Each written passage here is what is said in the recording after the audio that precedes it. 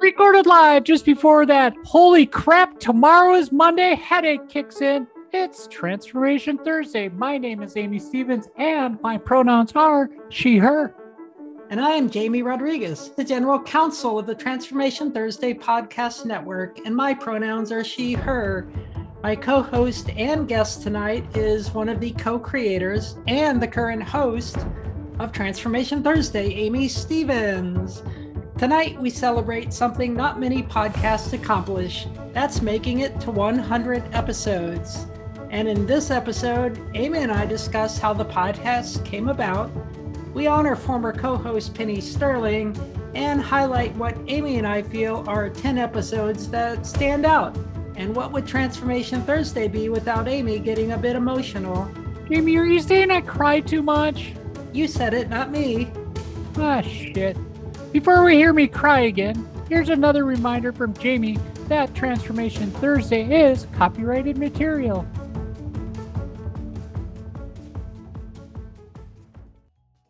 This is Jamie Rodriguez, the General Counsel of the Transformation Thursday Podcast Network, here to remind you that Transformation Thursday is copyrighted material, all rights reserved, 2021. You can support Transformation Thursday by leaving the podcast a 5-star rating and writing a short review on Apple Podcasts. It's free and helps get Transformation Thursday out to a larger audience. On Twitter and Instagram, follow us at TransThursPod. On Facebook, you can follow the podcast by searching for Transformation Thursday Podcast. Welcome back to Transformation Thursday. My name is Amy Stevens, and my pronouns are she, her. And I'm Jamie Rodriguez, and my pronouns are she, her. Welcome back, everyone. We are here on the 100th episode of Transformation Thursday. Amy, how do you feel about this centennial episode? I feel pretty special about it. It made a few Facebook posts today. You might have seen yourself tagged a couple times. You know, this is a big accomplishment for a podcast. Most podcasts start, they might publish 1, 2, 3 episodes, and then they just disappear into nothing. And this has been going on now for just over 2 years and 100 episodes. I think that's a big pat on the back to myself, to Penny, and to you. Oh, yeah. Well, congratulations. And, the pat on the back should definitely be to you. One thing I wanted to ask is about the origin story for this podcast. How did you get started? How did it come about? Penny and I met back in October 2018 on Evan Dawson's radio show here called Connections on WXXI Radio. It's our NPR radio station here in the Rochester area. And we became friends. And afterwards we started talking. And then in the spring of 2019, Penny and I were talking. I want to say it was my idea, like, hey, Penny, let's do a podcast together. And then we were bantering around some ideas. I really wanted to make it very transgender focused because I thought a transgender podcast by 2 transgender women would be fantastic. But Penny came back and said, no, I don't want to do it as a show just about being transgender. I want to do it about societal transformations. And was always that's kind of the ebb and flow in our relationship, where she wanted to do it, and I think she was right in the long run, where I think having a little bit broader, because we still come down a lot of times to LGBTQ and to transgender themes within these transformations, but yet I think societal transformation is a big thing. And we'll talk a little bit about some early guests, and some of those are actually some of my favorite episodes. So it's fantastic that we had that creative difference, and I think it worked for us early on as we evolved the podcast. We were going to try to call it Transformation Tuesday, but it was already taken, and we were kind of busy on Tuesdays anyway, so we ended up with Transformation Thursday. And like a lot of business decisions today, I was able to buy transformationthursday.com. So once we were able to get that URL, everything else just fell into place. Wow, that's really interesting. And then, how long was it before from the time you thought of the idea to the time you recorded your first episode? Because I mean, I know on my own, Amicus Curiae podcast, it's been with fits and starts that I've been recording and getting it off the ground. But I wonder how long that took you. I think it was late March of 2019 when I brought the idea to Penny and we started talking. And then in April of 2019, we actually recorded an episode, and that did not ever make it on. We actually recorded in a friend's basement studio, but then the friend gave up podcasting, and so we had to scramble and find a new place to record the podcast. And so that took from April until July, and that's when we went to WAYO FM studios here in Rochester in the fabulous Fetter building, which really isn't so fabulous, especially if you smell the bathroom.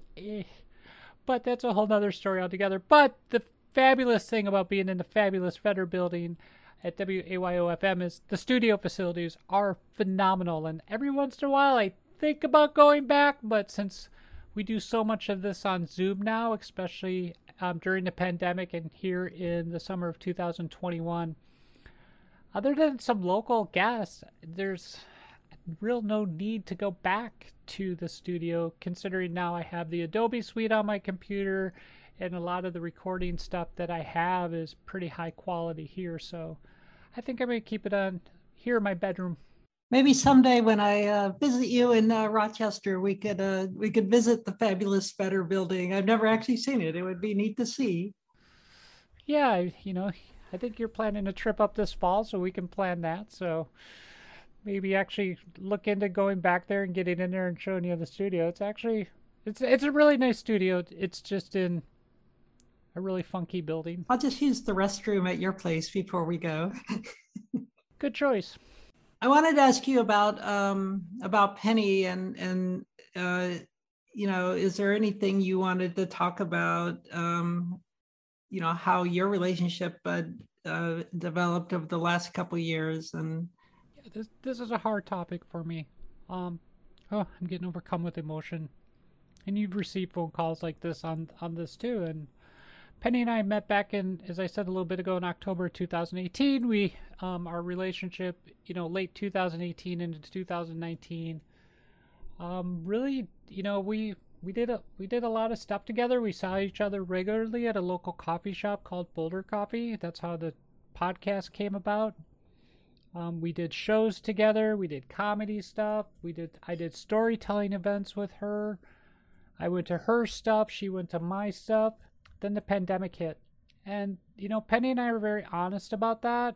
And the pandemic really was hard on our relationship because we have two very different styles of communication, the way we approach things, the way we talk about things, the way we handle our emotions. And in the end, that's what got us. And, but yet at the same time, I'm also very thankful to Penny because, she was the driving force in a lot of the podcast, especially the editing and the technical side of it. And I was the driving force on a lot of the creative side of it. When I say creative, I mean the social media, scheduling a guest, but we both did a fair amount of scheduling guests. We kept pretty busy with the podcast, but the pandemic took its toll. And, now with Penny having stepped back from the podcast and, and I'm, driving, pretty much the whole thing except for the legal stuff, which is your avenue here on the podcast now. I'm the one doing the scheduling, doing the social media, doing the editing, and that stuff's hard stuff. But as we saw this last week, it's also pushed me to learn new stuff, to tighten up my editing skills, to work on my sound levels and understand these different things, to be it's not the highest quality video I posted this week, but the one I posted this week with you and that quote, for me to post that was like, okay, I was able to grab an MP3, put it into a video production software package in Adobe, and put a picture on top of it, put a graphic on top of it, and get it saved and publish it. To me was that's a big step forward in my production skills. So, well, I do miss Penny and what she brought to the podcast. I think at the same time, 2 years together through a pandemic, I think it was time for both of us to grow in different ways. She's going on with her storytelling, and I'm moving forward with comedy and Transformation Thursday. I'm going to say our relationship has not ended on the most... It hasn't ended the way I would really have liked it to. And I would say the relationship has ended. And that's all I wanted. But it's been tough. I miss Penny. Penny was a very close friend of mine for a lot of years. And it's been personally, it's been hard for me to, and I understand, her viewpoints on things and what she has said to me. But at the same time, I have my viewpoints and, things that were going on in my life this spring that, I don't know. I don't know what I want to say about that without upsetting anyone and making sure I don't have mascara running down my face. Well, thanks for that. I wasn't expecting to get so emotional on that one. Well, and I think the other thing about, we'll edit this and make it work somehow, I don't know. But she also had a fun way of making fun of me, especially my Minnesota accent. Doing a podcast is kind of a labor of love, right? And y'all had a relationship and this project going, and like many things, they don't always last forever. So you have to be ready for things to change and move on. And I think you've done a great job of kind of taking Transformation Thursday and you're ready for the next steps. But I also think it's nice that you acknowledge that Penny really did help get it off the ground and was a big contributor. I think there were some early episodes where she got some really great guests. I mean, is there any people that stand out in your mind, that she was able to land? Well, the ones that really jump out for me in that first 6 months are episode number 7 with Evan Dawson and Megan Mack. Evan, as I just mentioned, is the host of Connections with Evan Dawson, but Megan Mack is the person who runs the show, and Evan will admit that. Megan is the producer. Megan is an improv coach here locally. Megan is friends with both Penny and I, and they're a fantastic team, and they're fantastic individuals separately from each other as well. What strikes me in that early episode of episode 7 was, the banter back and forth between the four of us in studio. But then Evan took off his journalist hat and laid into Donald Trump like I have never heard a journalist and news reporter just turned off his objectivity. And, and it was a fantastic, really human moment for me because I've been in and out of radio and news since I've been, a teenager, and to see somebody just open up and just say like, no, this is, we're talking about how presidents lie, how the media should treat that. And then just for Evan to come out and say, yeah, this is lying. Donald Trump has never worked a day in his life. It was a great moment. I really enjoyed that.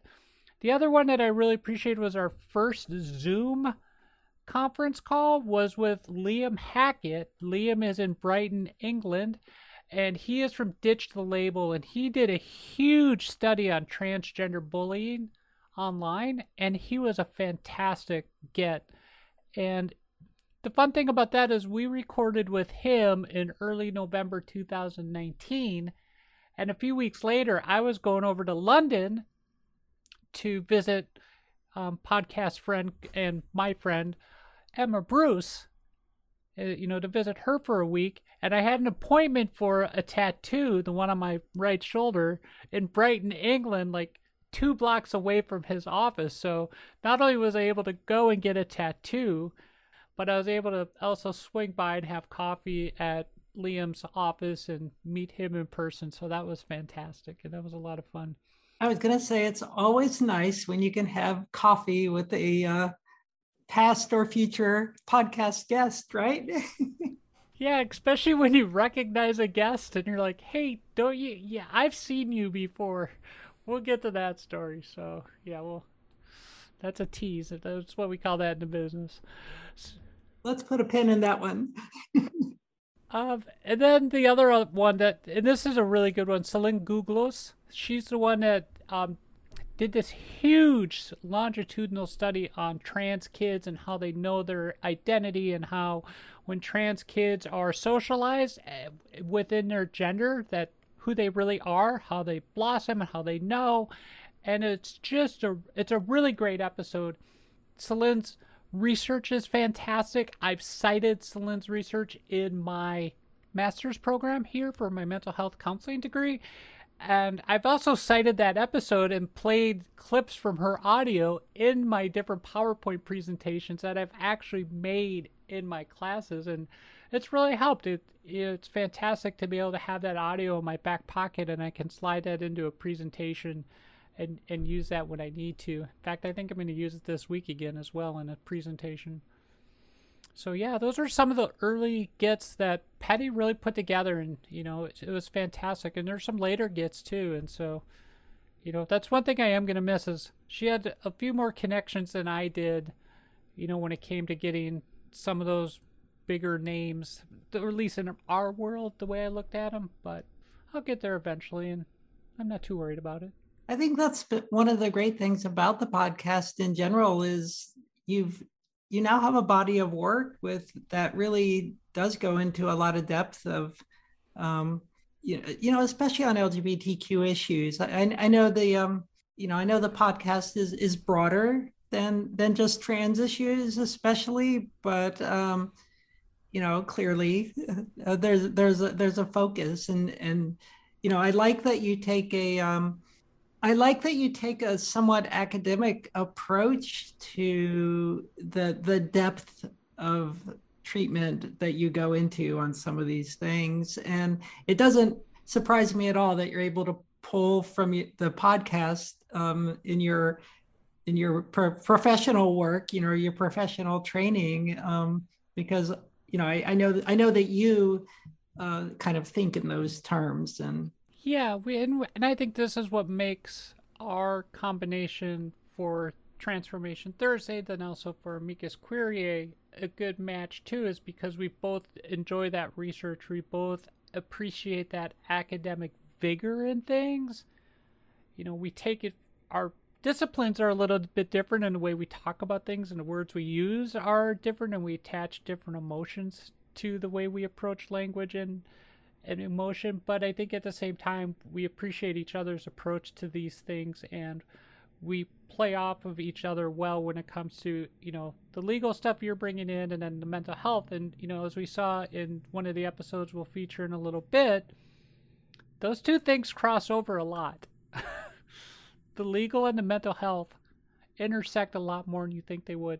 No, I can understand that. Hopefully the legal is not always an impediment to good mental health.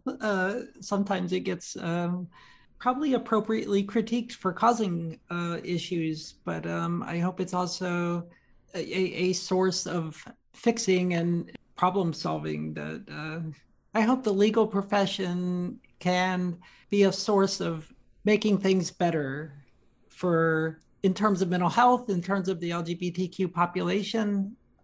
Obviously, there's two sides to every political battle, or more, not just two sometimes. But you have to understand how the processes work in order to make good decisions.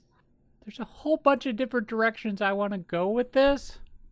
I think this is an episode with a guest from a suicide hotline, unfortunately, somebody from somebody from the HRC, National Center for Transgender Equality. I think this is an episode.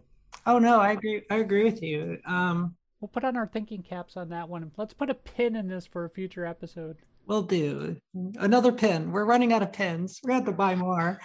We'll never run out of pins. That's the great thing about virtual pins. You can always think of another one. Yeah. You've obviously, this is the 100th episode, so it's kind of a natural time to look back on what's come before, and the successes of the podcast, kind of celebrate some of the great episodes.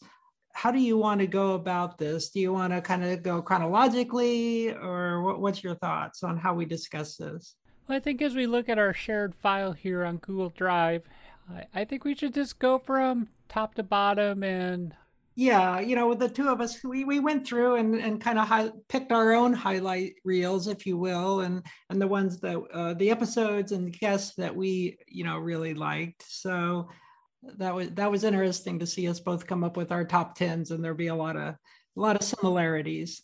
well, the amazing thing is that there was a lot of overlap. Yeah, exactly. And that goes to the quality of the guests. I think obviously there were some compelling guests. I think 7 or 8. We over. Crazy.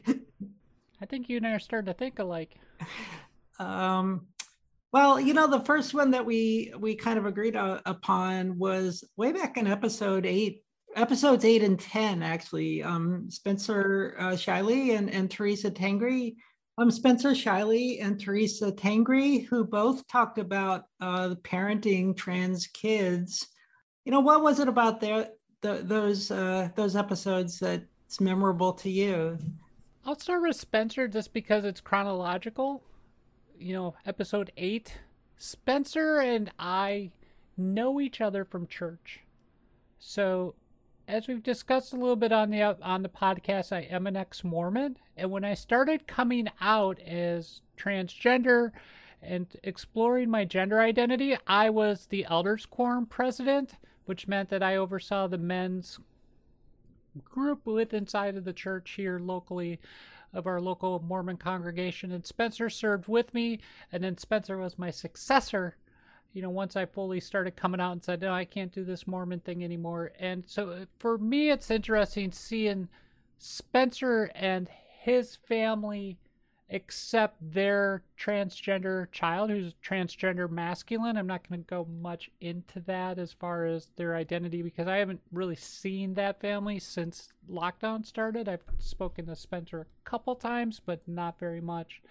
And I know there's been some changes in that family in that situation. But what I just remember for Spencer was trying to navigate that space within Mormonism, maintaining his faith, and even though we have diverged as far as beliefs go, he's still able to find, and the family they're able to find space to love their trans child regardless of religious belief, regardless of gender, sexuality, whatever it is. Their child is their child first, and it's that unconditional love. And that also plays into episode 10 with Teresa Tangri. Teresa has a transgender son who's now entering his second year of college. In fact, I saw them on the 4th of July, and just a remarkable transition. And the thing that stands out about Teresa is I met Teresa at a local gender meetup group, and to see a mom at a local gender meetup group with her transgender child. And not only was Teresa there supporting the child, but Teresa's also there supporting the community, interacting with folks in the community, and becoming friends with the transgender and gender diverse community here in Rochester. And once again, what it came down for Teresa and her family was just unconditional love and acceptance. And that's what it is. And, Spencer and Teresa both have commented on this. I can't remember if exactly in the episode because these were recorded 2 years ago. These are some of our first episodes out of the gate. But it comes down to that unconditional love, and they're like, well, we don't understand the transgender experience, but that doesn't mean we can't have love and empathy for our child. And that's what stands out. And every once in a while, still today, I get a message every once in a while about those episodes. People find them. Yeah, I know. I think parents of trans kids are just such great advocates. I mean, everyone loves their child and would fight to the death for their children. And, and like you said, the acceptance, the love that they showed was really amazing. And I think those episodes do a great job of helping to educate people. They remind me a little bit of like Amanda Knox. She had a book, Love Lives Here. That's a great book. And Kimberly Shapley, fighting for her daughter down in Texas, Kai Shapley.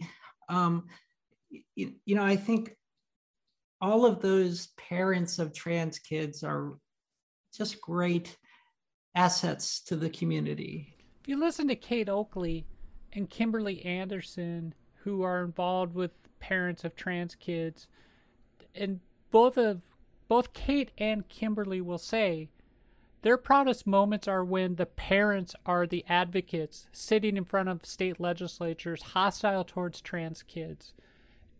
When the parents are testifying, that's the powerful moments. And so, to get a parent to go from being opposed to their child's gender expression and identity, and then turning around, learning more about it, having that empathy and love for their child, and then they become the advocate, for an entire state, for an entire population. That's powerful stuff. Absolutely. And they do make powerful advocates. It's, it's really compelling. Well, why don't we move along? Next person I want to mention was in episode 16 and 36, V. Susie, who goes by Faye, she pronouns, really had a lot of great things to say about transsexuality. And no doubt those were very popular episodes. Yeah, in fact, episode 36, which is titled Transgender Sexuality, is one of the most listened. It's in the top 5, right up there with your first appearance. Imagine that, people being interested about transgender sexuality. Crazy stuff. And what I remember about V's episodes are, Faye was a great guest and very wonderful, very warm, very honest. In the first episode, talking about the transition they had at work and how it didn't go so smoothly. And I know V's had some big changes in Faye's life since the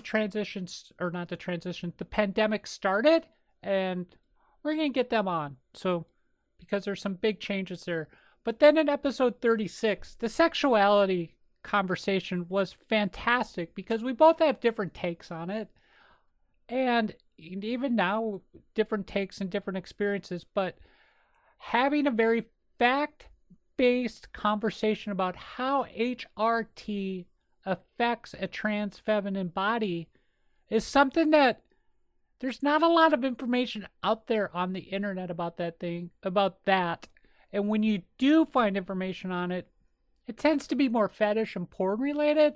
So to be able to provide that space to do it in a fun, light way, but also seriously explain accurately how HRT changes our bodies was an amazing conversation. And finally, V was the last guest in studio before the pandemic hit. Oh, that's right. So how did the pandemic force you to go to Zoom, and how has the podcast changed with that?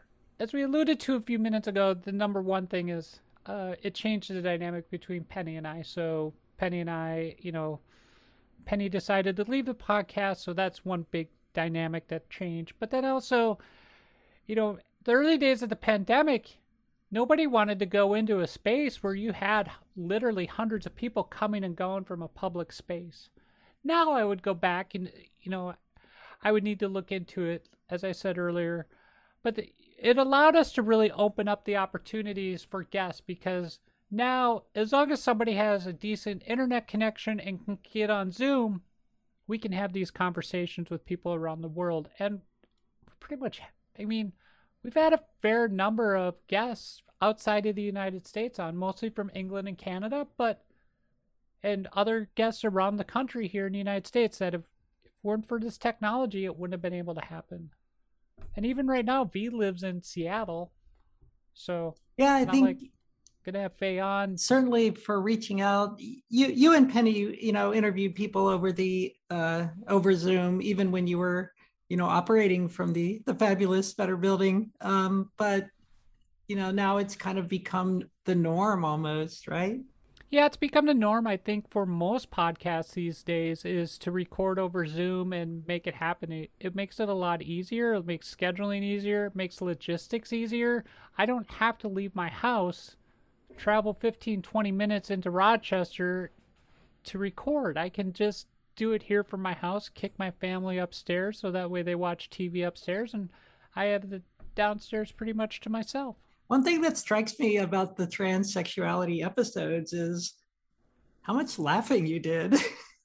Yeah, there was a lot of laughing. It was a lot of fun, and but to be able to have that space and to be able to talk about the changes in our bodies, how HRT makes our skin softer, how HRT makes the penis different. Of a trans woman's penis is not going to operate the same as a cisgender male's.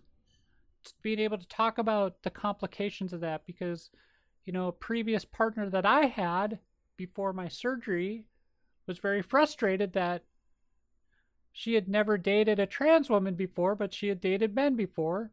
She's like, I don't understand why this isn't working the way that it should be working. And so...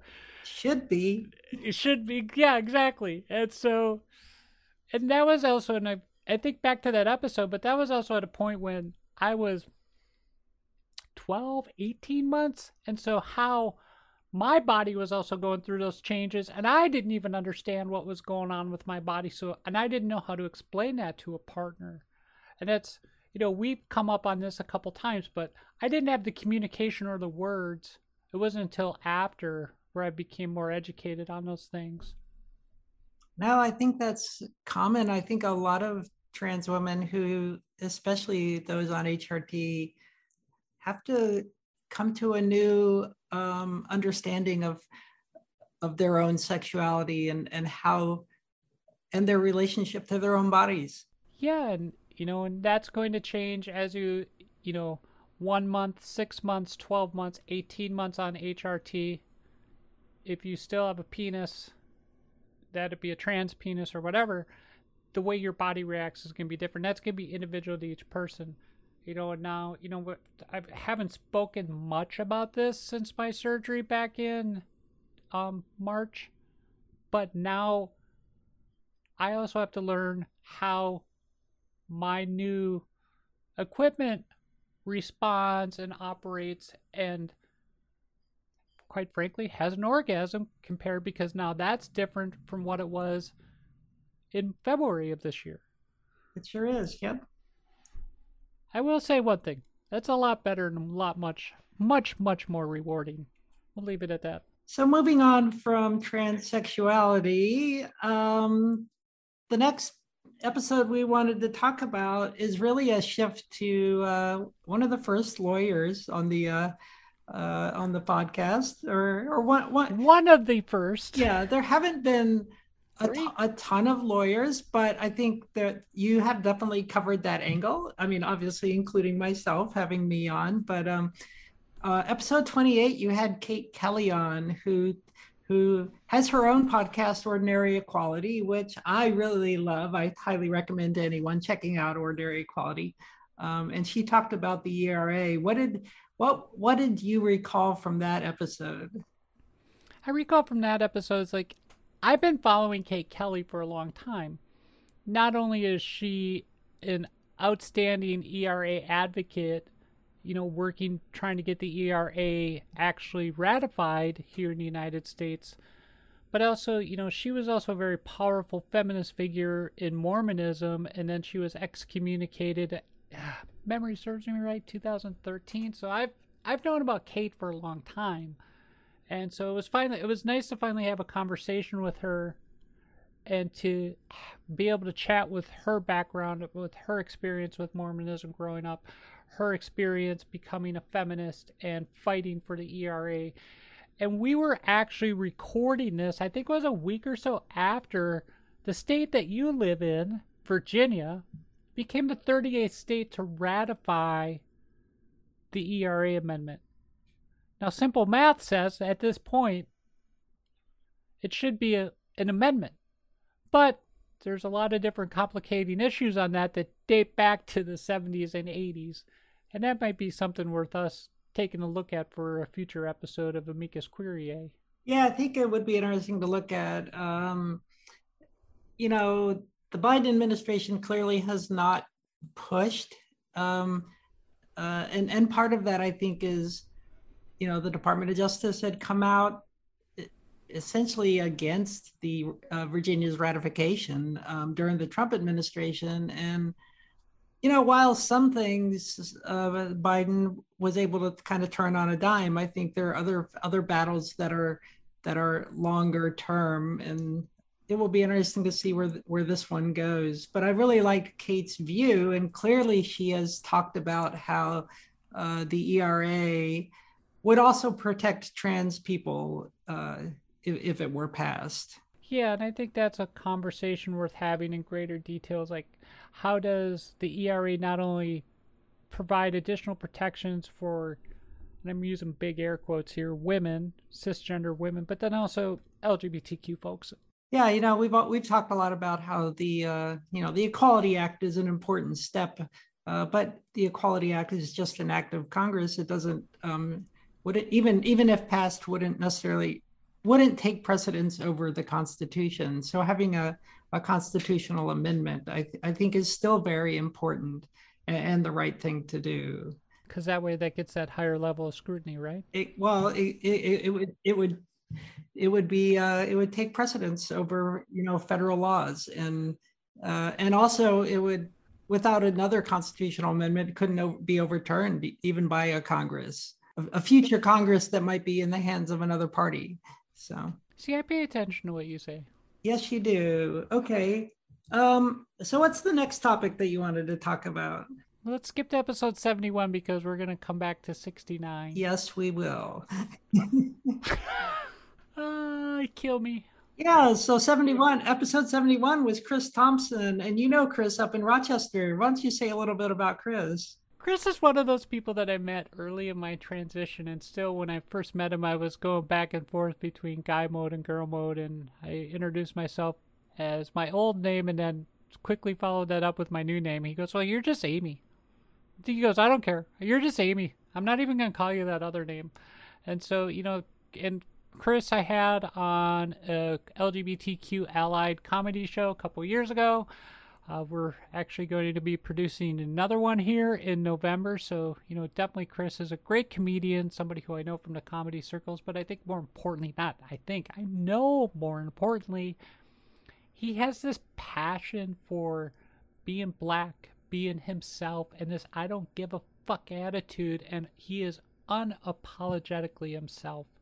And it's a powerful thing, and I really enjoy being around Chris, through the Zoom calls that we've done for the podcast, in person before the pandemic. I haven't seen Chris since the pandemic. He's just a great guy to be around. Yeah, Chris, he's somebody that I think of as truly a social justice warrior in the most positive meaning of that term. I think about, when I think of, how should I react to some situation? Chris is one of those people I think of. Well, what would Chris do? Last year during the protests, when everything was going down after the murder of George Floyd, Chris went out and put himself in danger to save other people, to protect them from rubber bullets, to protect them from tear gas, to get them to medical attention, to get them home. So he's very unselfish in his approach to his social justice as well.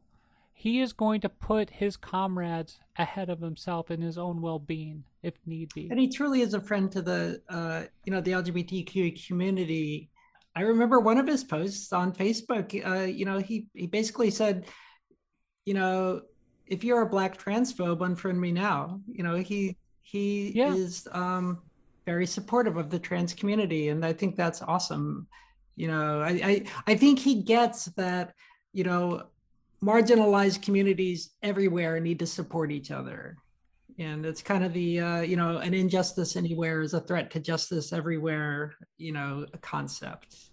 Yeah, I agree with that, and I think he sees that the pie doesn't get cut up even less if we start giving equal rights and equal access to everybody. That's not the way it works. There's enough for everybody in our country, and he definitely sees that, and he's not afraid when it comes to LGBTQ issues to call out his own community, to call out the black community and say, what, if you're not going to include these folks, just unfriend me, be done. So yeah, I respect him. And Chris is just a hell of a funny and super nice guy, but he's definitely got a great sense of humor. People should look Yep. him up. Yep, definitely. So now we go up to episode 84. Lindsay Boylan, I thought she was awesome. I loved her episode. And it's kind of very timely given what's happened with uh, Governor Cuomo lately. Um, when she described him as a monster, I thought that was so powerful. Well, and what was that interview like? Because she was a really powerful guest, it just emotionally and in terms of what she's done. That interview for me really caught me off guard because I was not expecting somebody in the public eye running for Manhattan Borough president to come out of the gate and actually say on the podcast, Governor Cuomo's a monster. And she didn't say it just once, she said it multiple times throughout the interview. That to me is bravery. To be able to say, like, hey, even though we're in the same political party and, Governor Cuomo's pushed through a lot of liberal stuff here in the state of New York where we live, he's a monster. And to hear that come from a politician was just refreshing. And what stood out to me is I live in a little suburb of Rochester called Irondequoit. And when we were talking, because Lindsay lives in Manhattan, but when I said Irondequoit, she rattled off some local politicians, some local friends, a couple local donut shops. She knew my neighborhood. And, one of the things that stood out to me is that she's like, hey, if you go to a donut shop and you start talking to the owners and managers, you're going to find out what's going on in those neighborhoods, in those communities. And so her love of donuts also helps her tie into community. Hold on, let me get a donut. Yeah, exactly. We'll get a donut in a couple weeks. Don't worry about it. You got to bring me to Duck Donuts. Indeed, Duck Donuts, a local Northern Virginia establishment in Herndon, Virginia. Some of the best donuts around. So, Lindsay, if you're ever down here in Nova, I'll take you to Duck Donuts. And, but she knew the local donut shops here in Rochester, too, especially the one in my community that everybody goes to called Ridge Donut Cafe. She knew it. She's like, oh, yeah, I've been there. Love that place. Anyone who keeps track of local, great donut shops is okay in my book. And so, the other thing that I liked about her is, and you're not going to be surprised by this, but not only was she political and she knew her stuff, but she also knew how to intersect that with mental health. Understanding that people's welfare, people's social, economic welfare also directly ties to mental health was very refreshing. And so, it was nice to have that conversation and have that connection. Yeah, I mean, all joking aside about the donut angle, like you said, her not being afraid to take a stand against a very powerful New York politician, and standing up for what was right, in the face of a lot of personal political pressure, just really made me respect Lindsay. Yep, me too. And it was also interesting to see the generational divide, because there's actually a group here in Rochester. It's like, oh, support Andrew Cuomo, and it's a bunch of, lack of a better term, it's a bunch of baby boomer white women. And and I get this attitude, and I know where they're coming from, and I've had similar conversations with similar people in their 50s and 60s. They're like, this is what we had to put up with to succeed. This is what we just had to do. We just didn't report people all the time. And I get that, and I understand that viewpoint. But also in this viewpoint, and this is where I wrestle with this, I say, well, if women don't tackle this issue, if women don't report people, if women continue to put up with it, then will it ever stop? If we don't, I understand both sides of it. But I just think today's environment is so different. I think if the Me Too movement, meant anything, it was that, enough was enough. It was time to stop making excuses for bad behavior by men in all walks of life. And, yes, you can definitely empathize with a woman who in the 50s or 60s or 70s or even more recently, essentially had to put up with really shitty behavior by male colleagues or male bosses. But that shouldn't be a reason that we don't now, turn the corner and say, no, no more. We're not going to, our society is not going to put up with that any longer. Yeah, and I don't know about you, but this is my anecdotal observation. I know maybe one or two women in my life that have not been sexually abused, harassed, raped, whatever it is. And for me, some of these things are hitting very close to home right now in real time. Mm-hmm. And it breaks my heart to see young women still going through this, still being intimidated, still being harassed. But yet when they stand up and they take on these bullies, Andrew Cuomo the monster included, local monsters in our communities, that strength makes me so proud of the future generation that's coming up. And I look forward to the future with this generation, and I hope they stick to their guns and they really try to root this shit out. Yeah, we all have to do it. It's just because you may have gone through something in the past doesn't mean we need to impose that on the next generation. So, yep. Well, let's move on to actually the next episode after Lindsay Boylan was another one that we both highlighted, and that was episode 85 with Kate Oakley. So tell us a little bit about Kate and maybe kind of a unique way that you ran into her. Well, I'll be honest, Kate was not probably is Penny's last big get, and Penny was working on a freelance project for the HRC, had some connections there, and was able to get Kate on the podcast. We sit down, we get on the Zoom, we're sitting there, and we're doing the idle chit chat that you do before a podcast starts, and I'm looking at this lady going, she looks familiar, really, really familiar, but and she talks about living in Fairfax County, Virginia, on a working farm somewhere off of Route 7. Lo and behold, I'm like, hey, I know somebody who lives in that area in Northern Virginia in Fairfax County. I may or may not be looking at her right now on my screen. Yes, the Zoom. I do. And so, and I've been down to visit you, but one of my trips down, I remember as I was leaving, I pull into the Starbucks. I see a Toyota 4Runner with an HRC sticker. And as one does, you look at the person, you say, okay, I wonder who's driving that. And I remember looking at this person. And then as we're going through the podcast with Kate, finally hits me. I'm like, that's the lady that drives the Toyota 4Runner at Starbucks in Western Virginia. It was probably one of the funniest references when you brought that up. And it could have come across as creepy, frankly, but but it didn't. I think ultimately when you know what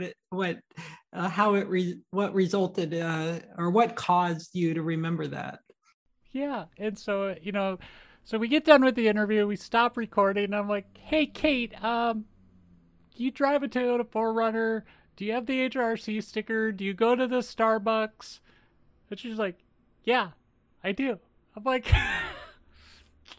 I saw you last time I was visiting Jamie.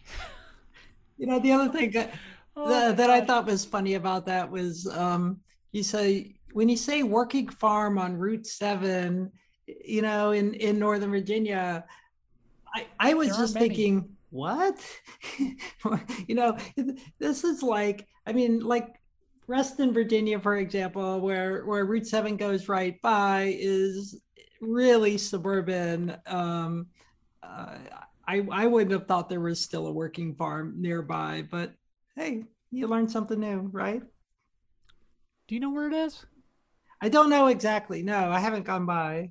memory serves me right, it's the last working farm in Fairfax I think County. that's what Kate said. Yes, I think that's right. Yeah. Yeah, that doesn't surprise me. I mean, with strip mall city up there along Route But a little 7. more about, kind of the substance of the interview was about Oh yeah, we should talk about trans that too. related legislation and 29 plus bills around the country that are going on. What were your thoughts about Kate's take on that and what HRC is doing? It really crystallized for me how important it is for us to support organizations such as the HRC. And I've heard in the trans community, the rumblings, oh, HRC is more focused on gay stuff or whatever else. You know what, right now, however we can unify behind organizations that are fighting these anti-trans bills across the state goes back to when we start to re-marginalize ourselves and marginalize communities, that's when our opponents win. So it's time to rally. It's time to get around this and defend these trans kids who need this health care, who need this mental health care, who need to have these options of going on puberty blockers or not going on, being able to, as they get to 16, 17, as they get older, having those appropriate HRT conversations, surgical interventions. Surgical interventions are more for 18-year-olds, 17, 18-year-olds, and for it's not going to happen at age 8. But to being able to have these conversations with medical professionals in the privacy of the doctor's office, in the privacy of the psychiatrist's office, in the privacy of the counselor's office, is where these conversations are supposed to be had. Having these conversations in legislatures, anti-trans state legislatures around the country, is the wrong place. And governors like the one in Utah, the one in Arkansas, who see this, have vetoed these bills. Unfortunately, in Arkansas, the veto was immediately, overturned. But that's where if these people, and I hate saying it like this, these people, but if folks on the right had a state legislature in their doctor's office the way they're putting them into transgender youth doctor's office, they would be up in arms. Yeah, and they've done. It's really the bigots of the world drawing another line in the sand that we're just going to have to kick over and erase yet again another line in the sand that it was racial equality, and then it was gay rights, and now it's trans rights. And there's always someone that they want to pit against someone else in society and fear monger about. So yeah, and it's unfortunate because, in going back to what Kate was saying, is it's great when these parents get up there and they are the ones testifying, they're the ones being the advocates for their children, and those are important moments. But the other thing we know is, through Kate's interview, through Kimberly Anderson's interview back in March, when these bills are going through, transgender youth die. And I wish that was hyperbole. I wish that wasn't true. But we see it. The Trevor Center, all these suicide hotlines in states where these bills are going through, and even in states where they're not because they're in the news. Transgender and gender diverse youth are attempting and taking their own lives because these bills are designed to exclude and tell our youth communities they're not wanted. Yeah, youth who are already challenged, in their communities and who are at higher risk of depression, when they see the government that influence their lives passing bigoted policies, it's no wonder that it causes them to fear that things aren't going to get better. Yeah, thank goodness for, I think everyone should contribute or help the Trevor Project, for example, because until we get through this rash of bills, that's going to continue to have a negative impact. it is going to have a negative impact on transgender and gender diverse youth and their mental health. Yeah. And I want to tie this back to episodes 8 and 10 because our opponents always point this out. The jackasses of the world on the right that want to talk about transgender mental health, they only tell you one part of the story. And it's a true part, but they don't tell you the flip side of the coin. The true part is that in our transgender and gender diverse youth communities, 90% of them have suicide ideation. 40% have attempts. And then they stop there. Our opponents stop there. But what they don't tell you is that when these transgender, gender diverse youth have loving, accepting parents and people in their lives who affirm and support them, those numbers go down to their cisgender counterparts. So now, is it mental health or is it societal rejection of trans and gender diverse identities that are causing these problems? Our conservative foes do not want to have this conversation. I think that's why what Kate Oakley is doing and what HRC is doing are so important. HRC has their corporate equality index. They have been very influential on especially during the Trump administration, when the federal government was implementing policies that were both anti-trans and just anti-gay, anti-LGBTQ across the board. It was industry and normal society that kept advancing our rights, and HRC has been integral in that fight. Let's jump back a little bit. We saved our last two episodes that we wanted to talk about, and let's talk about episode 22, which is the Latter-day Lesbian episode with Mary and Shelley. How did you get involved with Mary and Shelley? Can you tell that story a little bit? I got involved with Mary and Shelley just like I think you got involved with them a little bit differently.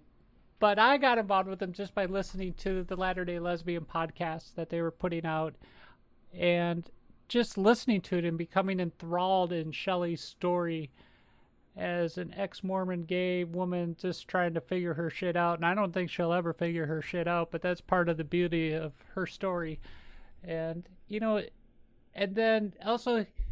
But what gets lost in that podcast, especially early on, when they first started back in 2019, was Mary's story. Mary has a great story too, because Mary comes from an evangelical family, and she came out at a very young age as a lesbian. Mom has always been opposed to it, still throws Jesus in her face and religion. And what I really like about that episode is that Penny and I carved out space not only to tell Shelley's story because it introduced that the Latter-day Lesbian podcast to our audience, but also that we carved out space specifically for both Mary and Shelley to tell their stories, not separately, but give them each space to tell one story for Shelley, one story for Mary. No, I think that's great that they both talked about that, and I don't know if I would say it gets lost, but certainly the beginning of if you go back to episode 1, as Shelley always admonishes everyone to do with the Latter-day Lesbian podcast, to start from the beginning. Yeah, if you're going to go back and listen to Latter-day Lesbian, start at episode 1. I'm just saying, it's not that it's totally lost in there, but in those early episodes, Shelley's story definitely overshadowed Mary's. Oh, no, yeah, There is a focus on Shelley's story in the beginning, and anyone who sticks with that podcast, pretty quickly comes to learn that both Mary and Shelley bring similar, although not the same, experiences. And I think they were great on Transformation Thursday as well. Both of us have actually been on Latter-day Lesbian. In fact, that's basically how we met, right? So I don't think there's no basically about it. I mean, I think we have to applaud Mary and Shelley for introducing us, frankly. And I don't know, do you want me to talk a little bit about that? I can. I want to hear it from your perspective. Well, we had both been on their show, and I have family in Ithaca, New York, and so I was getting ready to go visit my mom and sister, and just reached out to you via, I think I sent you an email or something, and just like, hey, I'm going to be in Ithaca, which is, hour and a half, 2 hours from Rochester. And, we met kind of in the middle for coffee. That was, and I don't know, by the time we finished our coffee, we were talking about me coming on the show. So, if it hadn't been for the Latter Day Lesbian podcast, we certainly wouldn't have met as quickly. Who knows? Maybe down the road we might have, but yeah, I still have the picture from that. Oh yeah, of course. That first meeting. I don't think I want to post it though. We all live in a in a Google Photos world where we all have 10,000 photos of our lives since 2000, at least around 2000 or something. Yeah, so we met on December 31st, 2019. Yeah. We had coffee and we talked for a little over an hour. A little over an hour, yeah. And I think, I think the friendship was immediate. Oh, absolutely. I would say it was, yeah. And then and then from there we had you on the podcast and we continued to communicate. And then we had the lockdown. We saw each other in the spring of 20, and then we've just stayed in touch. And as we alluded to a little bit ago, been down to see you a few times. You've been up here a couple times, and through my surgery this year, you're a great support. So, yeah. So it's been really great to get involved in the podcast and to get to know you more. So moving on to our last of the top 10, top 12 that we've episodes that we've mentioned. I won't say we saved the best for last, but we've saved one of the best to talk about. Episode 69. Nice. Episode 69 with Carta Monir. I thought it was a really great discussion of transgender relationships. People, trans people dating other trans people. I know nothing about that. Right. So can you tell me, what was it in episode 69 that you found so compelling? If I can do it without crying, sure. So Carta, and you know what? I'm gonna drop the audio in here. As we just heard Carta talking about trans relationships, our shared experiences, being next to somebody with a body that's been through similar experiences. And I told Penny in that moment just before Carta said that, and you heard it, and hey Penny, take some time off from this, interview right now, and Carta and I are going to talk. The reason Penny came back right away is because I totally lost it. And I allude to this in the interview of dating a trans woman, beginning a relationship with a trans woman, and having those experiences and being the special sauce of that relationship. And this came up again with Carrie Prey. The communication in queer relationships, or at least the one that I'm in, it's not always easy. There's ups and downs like any relationship, but it's pretty special. And sorry, I don't know if you heard that. There were fire trucks and sirens going on outside, so I just wanted to pause for a second. Okay. Where was I? Carrie Prey, pretty special. Ups and downs of queer relationships. Yeah, I do think, and you're right, we did talk about this with Carrie Prey, that in queer relationships, there's a lot of talking, and I would say anecdotally from what we have seen. Yeah. Because I'm sure there are queer relationships that don't have the communication that we've experienced. That's true. I'm sure there are, there's a million relationships out there, and there I'm positively must be some that have worse communication than others or less than others.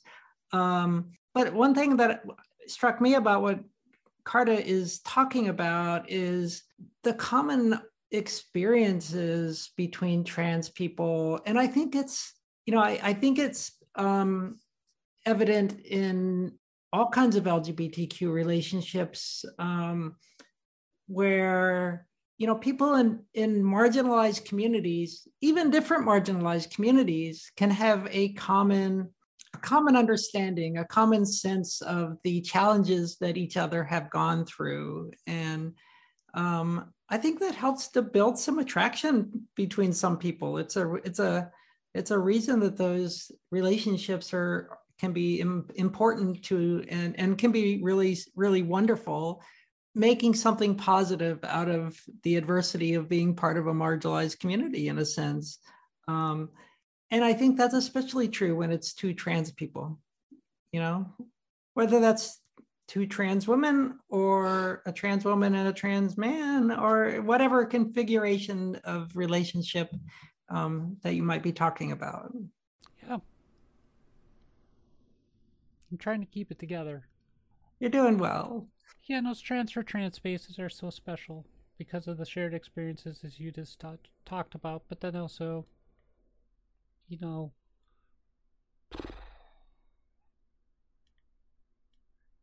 I'm the emotional one. Emotions are great. And you know what? It's okay if they bubble up. Yeah, you keep telling me that. Yeah, that was, such a great episode with Carta, and, clearly very touching. A lot of emotional issues were brought up. With that, we've kind of wrapped up our highlights. I encourage listeners to go back and re-listen to some of those, whatever, the top 12 that we've just mentioned. I think we started with the top 10 list, but we talked about more. Amy, let me ask you this. What is your vision for the future of Transformation Thursday? My vision for the future of Transformation Thursday is pretty much what we've talked about, between you and I, is, things change, life changes. Transformation Thursday is changing and evolving. And what I want to do with Transformation Thursday is continue it to be a place for long form, deep interviews and topics that you're not going to get other places. That it be societal transformation issues such as, news. I have an episode coming up of how radio's changed, and that's just me geeking out because my undergraduate's in radio, TV, film, and I have this broadcasting background. But then also like the episode, I did with Natalie Walker a few weeks ago, talking about, the War of 1812, residential schools in Canada and the United States, and just those type of transformations and the ways our society changes and the way we view things, but then continue to bring in our perspectives as LGBTQ folks, especially as two transgender women who host and feature on this podcast. And so I think that's, what I really want to continue that and give our guests a platform to tell their stories and to ask the right questions to get those stories out. And then, related to where we bring it in relationship to you, is there's so much going on right now with legislatures, with the legal front, court battles, the United States Supreme Court, having regular short segments with you on. I think we've talked about doing this weekly. I think we'll start this, after we get through episode 100. But really get that political and state legislature, national, also with, Congress, what's going on that are affecting our LGBTQ plus communities. And then from there, that brings us over to the other podcasts on the Transformation Thursday Podcast Network, Amicus Queeriae. Yeah, no, where do you want to go with that? Because that's your baby. I want to thank you for inviting me on the Transformation Thursday and letting me serve as the general counsel of the Transformation Thursday Podcast Network. I look forward to continuing to provide on Transformation Thursday kind of the short 10-minute segments on current cases, recent cases that have happened. Whether it's the Supreme Court or even much smaller, it could just be a small event that's happened in some state that might be of interest or might be something to look at. And that's what I see the legal segments on Trans Thursday providing. What I'm going to do with Amicus Curiae is continue to do those kind of deep dives into the legal happenings, where we will get into the legal theory more, and what are the longer term implications. We're going to continue with our deep dive into the development of LGBTQ rights. Coming up, we're going to talk about the fight for marriage equality, for example, and then some of the more recent battles that we've been talking about here. So there will be a little bit of a mix, and some overlap, but I think the two complement each other well. Well, that's awesome. We've been going for quite a while now. I think maybe we have enough for an episode. What do you think? I think so too. Awesome. Well, Amy, it's been nice interviewing you on this centennial episode of Transformation Thursday. I will give you the floor for any closing comments. I want to thank our audience and the folks that have taken time to write in notes to Penny and I about our episodes, the feedback we've received. It's been a great honor to, provide this community, not only through the podcast, but, through our Facebook group. And, if you have not, please take a look at our Facebook group online. You just need to search for Transformation Thursday on Facebook, find our group and our public page, and, feel free to join in. I wish we had a little bit more conversation on those pages, and hopefully that will evolve over time. But, it's a great, safe area for trans and gender diverse folks to find community. And I look forward to the future of, we did a show together a little over a week ago here in Rochester. I'm going to make this announcement. We have scheduled our second comedy and storytelling show on November 18th, again at the Comedy at the Carlson here in Rochester, New York. Scheduling permitted, you'll be there, and I'll be there, and put together another fantastic lineup. I have some ideas for the show already that I'm not going to make public at this time, but when the lineup comes out, I think you'll see some different faces, some different roles, and some good changes. And I would like to take the show on the road too. I think there's a venue and an opportunity for queer comics and storytellers to perform in front of audiences that are queer and provide us a safe space to tell jokes, to laugh, and not be the butt of the joke because of who we love or who we are. And that's the best feedback that I've received so far on the podcast. Even today, one of my regular customers at Starbucks came in and said, "Hey, my friend went to your show. They felt so safe, so special there, and they loved it." That's the best thing I can hear. That's really a fabulous part of the community that you've created, and you should be really proud of that. Well, I am proud of it, and I'm proud of the show that we put together. And, you're a huge part of it, and, you didn't have the biggest role to play in the last show, but, it was really heartwarming to hear people come up to you and I afterwards and say, "I love the education piece. I love, for, people to hear about LGBTQ poverty and the way it was presented is fantastic." Yay. And, Braden Reese here at the LGBTQ plus mutual aid group does a fantastic job of building community. He's a veteran of, LGBTQ advocacy in local communities, and we're very blessed to have him here in Rochester. And, it's very fortunate, we were able to give Braden and the Rochester LGBTQ plus mutual aid group a donation of $500. And I would really like to double that. Yeah, yay! And I would really like to double that at the next show, which means instead of 100 people there, we need to have 200 people there. So that's the goal, 200 people next time. Well, should we say good night to everyone? Good night. All right, good night.